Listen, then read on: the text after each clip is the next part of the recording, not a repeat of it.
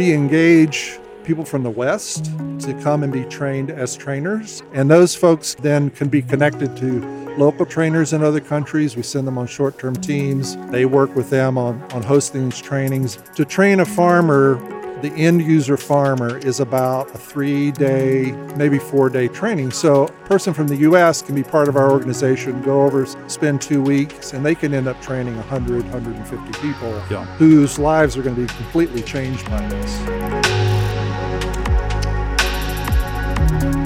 The Global South is often a place of abundant natural resources. There's also a large number of young people able and willing to work. Climate is often conducive to agriculture. So why is poverty, and especially food insecurity, so prevalent among God's people within the Global South? Hi, and welcome to Mid-South Viewpoint as we come to you from the 2023 PCA General Assembly Convention, downtown Memphis at the Renaissance Convention Center. I'm Byron Tyler. Glad to have you here, friend, and we're looking forward to meeting different folks here at the convention to bring you our Bot Radio Network listeners. Right now, I have Frank Sindler, who is here. Frank is with the ministry. He's actually the Executive Director of Equipping Farmers International. Frank, welcome to Bot Radio Network. Hey, thank you for having us on. I really appreciate it. Is this your first time in Memphis? Yeah, I think it is my first time here in Memphis, yeah. Have you tried to barbecue yet? I have tried a little bit, but I plan to try some more. Okay, so where is home for you, Frank? I'm originally from South Carolina, grew up there, but live in Chattanooga, Tennessee now. We spent about 10 years in West Africa with our mission organization, and then have worked internationally with different churches and denominations and missions. Since then, been in missions work for about 30 years now. Oh, you know, as I mentioned to you before we started this interview, anytime I meet somebody connected with the farming industry, is ministry connected, I always want to highlight, to get you on the show, to let our listeners know, because we need to salute our farmers. We need to salute anybody who's involved with agriculture, because that's where we get our food source. Amen. Amen. So it's important. So can we back up a little bit and talk about Frank's backstory, where you grew up? And I think you kind of grew up in a farming community. Yeah, I grew up in a small, rural, southern farming community. My first jobs were all on farms. I remember pulling weeds for a farmer for about 25 cents a day when I was a little kid. And they tricked you, Frank. They did. They did. I went to an agricultural college, Clemson University, as well. But then got into ministry, was ordained, and have worked with churches internationally, really for about 40 years now. Abroad or here from the U.S.? Abroad, mostly, yeah. And where were you at? So we were in West Africa, in the country of Senegal. And then I was an area director with a mission organization, and I worked with national churches pretty much all over the world, helping them develop ministries that they had a vision for. Would come alongside and help them come up with resources to launch new ministries, outreach, evangelism, church planting, and pastoral training. That's been the area that I've worked in mostly. So what about the connection from training pastors in that ministry to going to a farming? Well, about 3 years ago, a donor came to our mission organization, Mission to the World, that I was working with at the time, asked us to come up with a system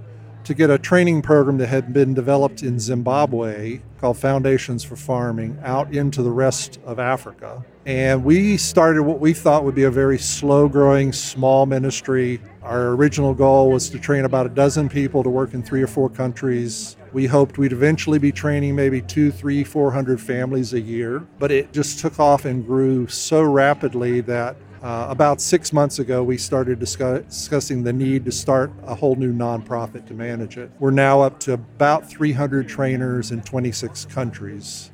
Oh my. So it's all been of the Lord. Was not a plan that anybody had. It's a training and a ministry that's very effective, meets a great need in the church and the world. So I think the Lord has just blessed the effort to organize that, and that's why we're growing. Frank, having lived in Africa, Senegal, as you mentioned, you've been in places where I guess food insecurity is a little more common. It's a little more visual. As I opened up talking about food insecurities in the South, I mean, we don't usually connect the two. Right. Yeah, and for me it became personal because last year I made 18 trips over to Africa, often spending time with church leaders in rural areas and small churches. And then a lot of time, the families in those churches did not know where their next meal was coming from. And yet they're very hospitable to us. I remember being in a church in rural Kenya where they prepared this wonderful meal for us. And the pastor leaned over to me as I was eating. He said, be careful, don't drop anything, because whatever you have left over, we're going to leave for the families, because most of them don't know where they're going to get their meal this afternoon from. Oh, my. And so God started burdening your heart, I guess, for this. And how did Equipping Farmers International, the name and just the vision, for this get underway? Well, the vision grew really out of about 3 years of work on the mission field with churches, national partners, our trainers, and then the organizations that we were partnering with. Crown Ministries is a close partner of ours. We do a stewardship training that Crown has developed called African Money Map. Foundations for Farming is the agricultural training organization that we work with. They developed a method of what's called regenerative agriculture, which allows a small farmer to take about 1/8 of an acre and to every year, reliably, year in and year out, produce enough food for his family. Those same small farmers are typically farming somewhere between 2 and 4 acres of land, and they have historically not been able to feed their families on that much land. But now they can take 1/8 of an acre, apply the methodology that we're using. It's called Fumfudza. Fumfudza is a word from the Shona language in Zimbabwe, which means change is coming. And using methods that are basically mirroring the way God has created nature to regenerate fertility in the soil and in the land and provide for mankind. We take that plus scriptural principles on character and being timely and how to manage things. And it creates a system where a small farmer can produce at least 4, as much as 10. We've seen as high as 20-fold production rates on these little plots of land. The other thing is there's a lot of climate issues that farmers in Africa are facing, droughts, things like that. But the small plot of land, this 1/8 of an acre, it can be hand watered in about 3 hours. And the method we teach conserves soil moisture. So usually when fields of their neighbors are dry, they're dying, they're not going to produce anything at all. One of the women that we trained in January this year from Uganda, she's called the corn now that she grows stepladder corn because literally it's about twice as tall as she is. We have a little video of her walking through a cornfield. But having seen that, she immediately contacted and said, I want to be part of your organization. I want you to train me as a trainer. And so she just got finished being trained last week to join our organization and work with us, bring this out to families. I think there's a scripture, Frank, you can help me out here, that talks about not laboring for food that perishes, and I'm paraphrasing big time, but for the food that feeds the soul. Amen. But sometimes if you can't feed the stomach first, the soul's, is discontent and doesn't have time to listen because they're concerned about just, existing. Yes. As you mentioned. Yeah. And that's, so food security is kind of the first goal for our organization. And that's why we are getting requests literally every day from churches around the world. We've now hired a coordinator for South America. We're hiring a coordinator for Asia. We're hiring 3 coordinators to help work with us in Africa. But the churches are reaching out because they want their people to be able to eat. And this is a system that has started to gain some publicity. People are hearing about it around the world. And so that is creating a huge demand, and we're just trying to keep up with that. Yes. We engage people from the West to come and be trained as trainers, and those folks can be connected to local trainers in other countries. We send them on short-term teams. They work with them on hosting these trainings. To train a farmer, the end user farmer, is about a 3-day, maybe 4-day training. So a person from the U.S. can be part of our organization, go over, spend 2 weeks, and they can end up training 100, 150 people whose lives are going to be completely changed by this. Can we unpack this training? You talk about these 3 or 4 days. Can you walk us through each day and what are some of the the principles? The basic things we teach. We teach the management principles, the agricultural principles, our basic principles. 4 of them we teach that they do everything on time. God is a God of order and a God of timeliness. So they prepare their fields before the first rains. They're ready to put the seed out the minute the rain comes.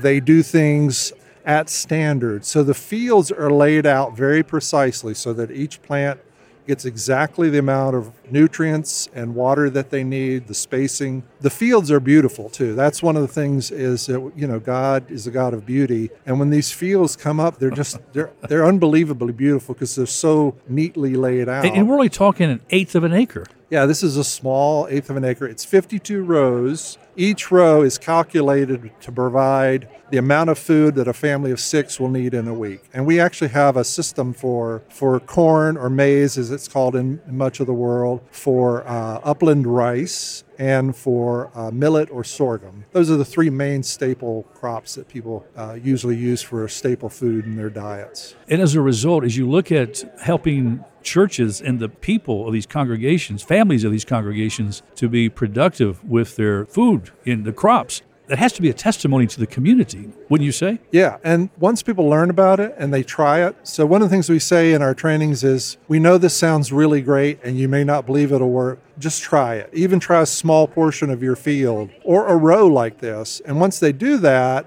they usually are so encouraged that they go ahead and they apply it on kind of that eighth of an acre level. Yeah. But then their neighbors almost always see the result. And it is so dramatic, the difference in the fields of the farmers who are applying the EFI methodologies that we teach, right, and their neighbors, that their neighbors are drawn in to ask. And the program that we teach also integrates scriptural principles, the character of Christ. It's nearly impossible to teach the program without talking about the scriptures or about Christ himself. So it's a natural bridge between farming and evangelism. And as a matter of fact, we have a number of pastors who now call themselves agro-evangelists. So they use farming as a method to reach out and to disciple people in their communities. Frank, I love this. This is so exciting. Couldn't help but think many of these people that you are building relationships with are talking about this farming technique. They've been farming for generations. I mean, that's how they try to provide for their families.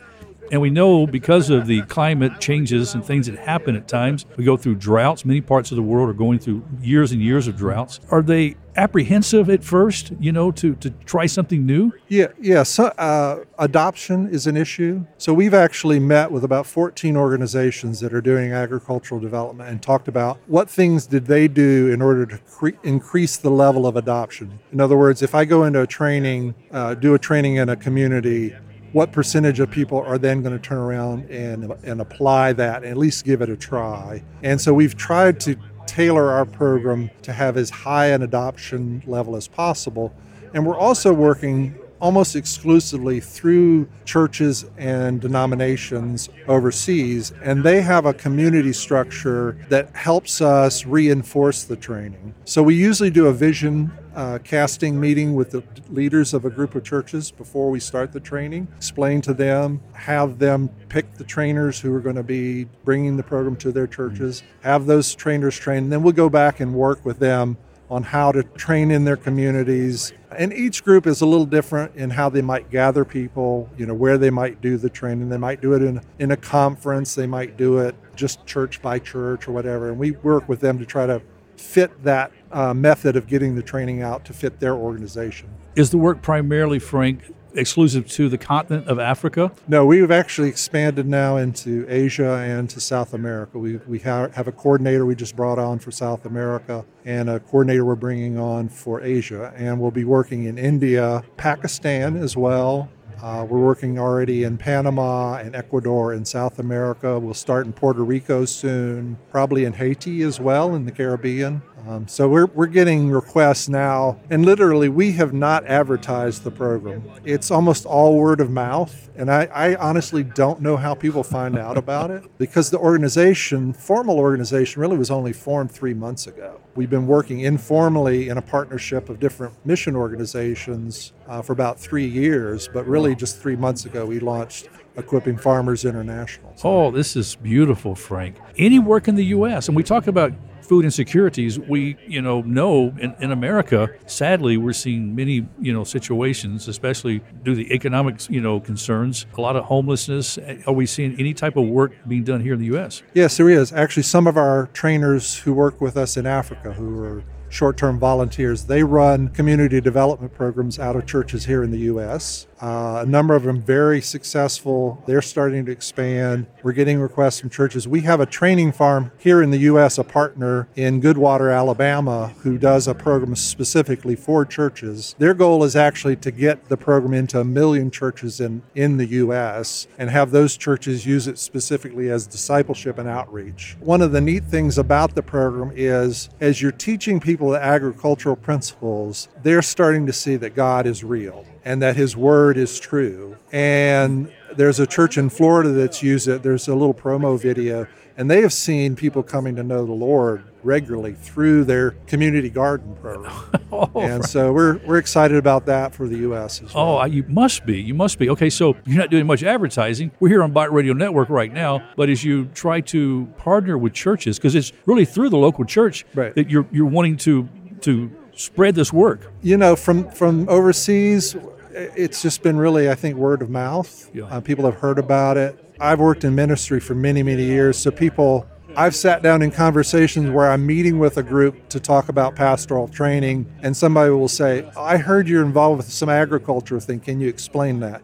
And then 90% of my conversation then is all about the agriculture side of things. On the U.S., we have our website, equippingfarmersinternational.org, that people can go to.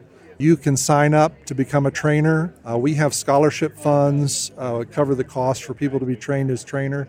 To be certified as a trainer is about a 6-day training course. That can be done here in Alabama, or it can be done at one of 4 centers that we now have open in Africa. I'm sure that in short order we'll have centers in Latin America and in Asia as well. And you wouldn't necessarily have to have an agricultural background at all. Not at all. A lot of our volunteers, they're interested in helping people. And actually the program, the agricultural methodology is very simple. It's not something that's difficult to understand. I think, if you have an interest in gardening, that's maybe helpful. Yeah. But just really wanting to serve the Lord and seeing this as a practical way that you can help and be equipped in a fairly short period of time and then plugged into something that has an immediate impact on families' lives, on church communities, on ministries, and even on nations. Yes. Frank, do you have any examples in places, it's kind of a new child here being birthed and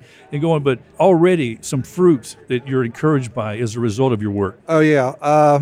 Well, within our own networks, the growth itself has been a testimony of the effectiveness. We didn't expect all the people that we trained as trainers to go back and immediately engage in their communities, but they got so excited that they have. So they have overtrained. We would ask them, at least go back and try this yourself and train a few people. And they will go back and they will set up these networks and train hundreds of people. But in terms of the impact, the program in Zimbabwe was so effective that the Zimbabwe government noticed that there were people who were refusing food aid, who should not be refusing food aid.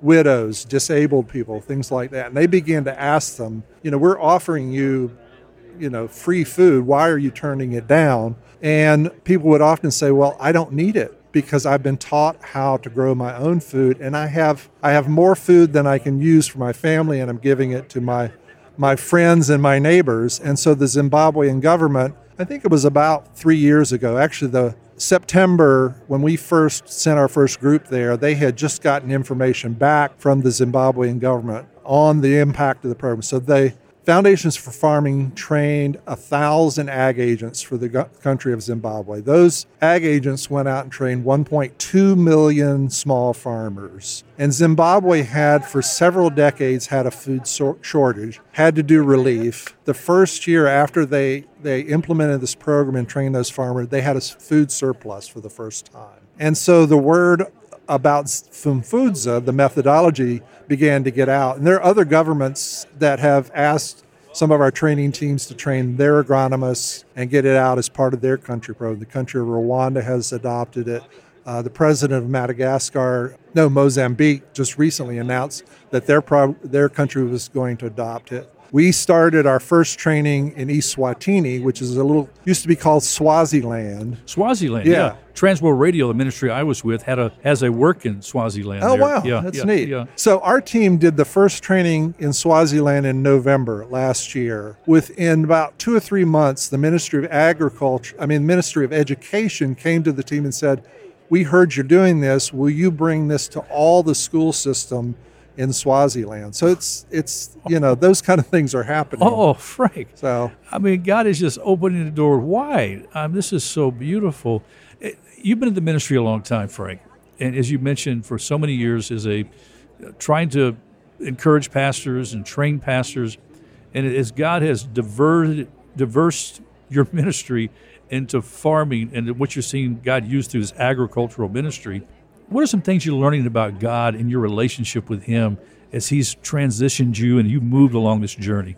Well, I think one of the things I've seen is that God has always had a plan for His people. If you look at the Old Testament, there's so many passages in there about God's covenant with His people, and that covenant is worked out through His blessing of a people through the land that He's given them, which is to be there to abundantly produce for their needs. And so seeing that, and then seeing this ministry start from something we didn't anticipate would really be much of anything. I thought it was a nice idea, a nice program. We were willing to give it a try, but we didn't have any inkling that it would grow like it has, nor that it would have the potential for the impact that it does. So one of the things that really struck me is I work with pastors all over the world for years, and often they had in their hearts and in their minds to do great things for God, but they didn't have the resources. A lot of times it was a lack of financial resources.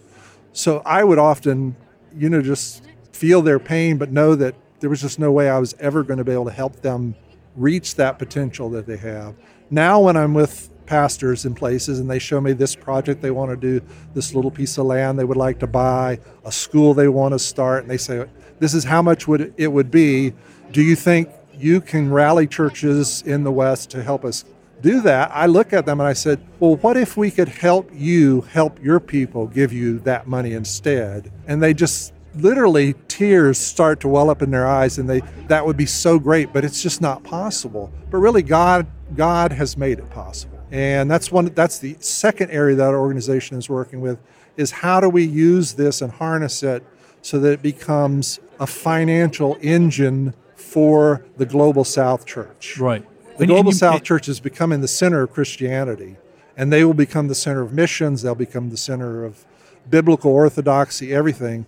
They just don't have the resources right now. But I think God has this in store for them so that those little churches out in the middle of nowhere who right now are starving, someday will turn around and be able to support the growth of ministry in the Global South. That is so wonderful, Frank. And you mentioned this partnership with Crown Financial, and of course they have been a ministry partner with us at Bott Radio Network for many, many years.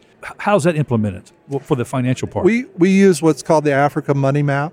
It was a tool that was developed by Crown Ministries specifically to teach Christian stewardship in Africa. And it's probably one of the best financial training tools that I've ever seen.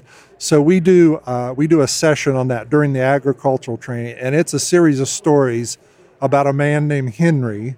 And Henry makes all the financial mistakes that every family in the Global South makes. Yet he repents, he turns around, and in the end, he has this really godly, almost Abraham-like heritage because he has shifted from a man who is focused on his own needs to someone who's really kingdom-minded and a kingdom steward.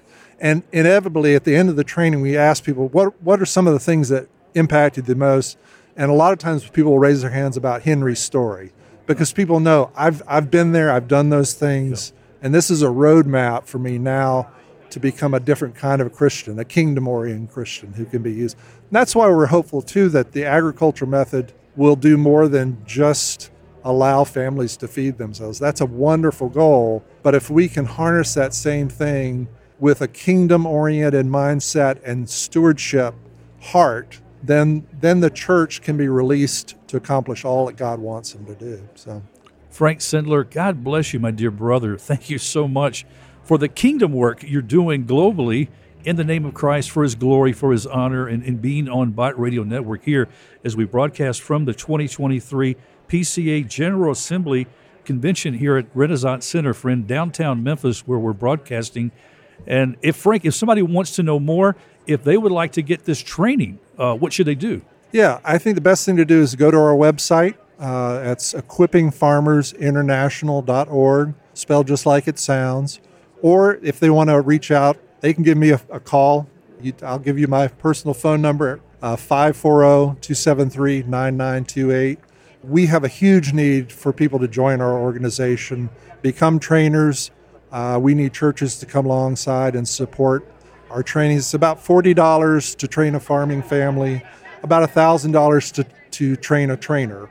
But the impact is tremendous. Could a family do this together? Oh, yeah. Alabama is a perfect place. We have sent probably, 6, 8, 9, 10 families to Alabama all together. The farm is perfect for a family with kids.